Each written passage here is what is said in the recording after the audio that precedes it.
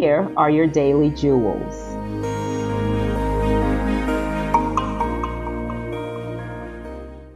Ask yourself this question about creating the life you want. If I could create my ideal days, what would I be doing? Now ask yourself, to get to this ideal vision, what am I ready to do?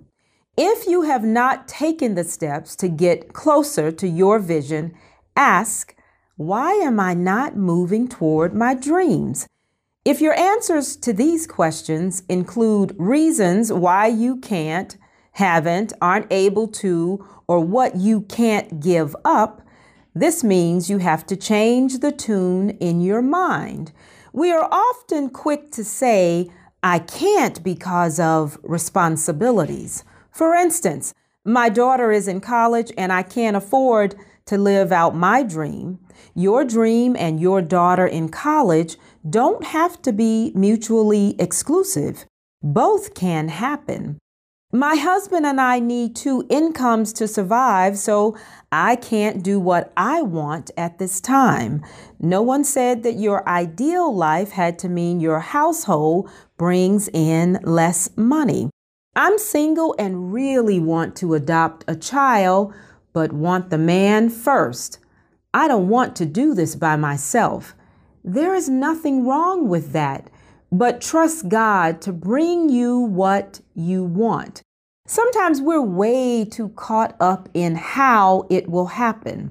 Always remind yourself that nothing is too great for God.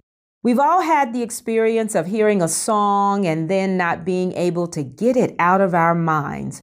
Your dream tune must be like that song you can't stop thinking about. Write the tune that reflects you living your ideal life. Over and over, constantly play it in your head.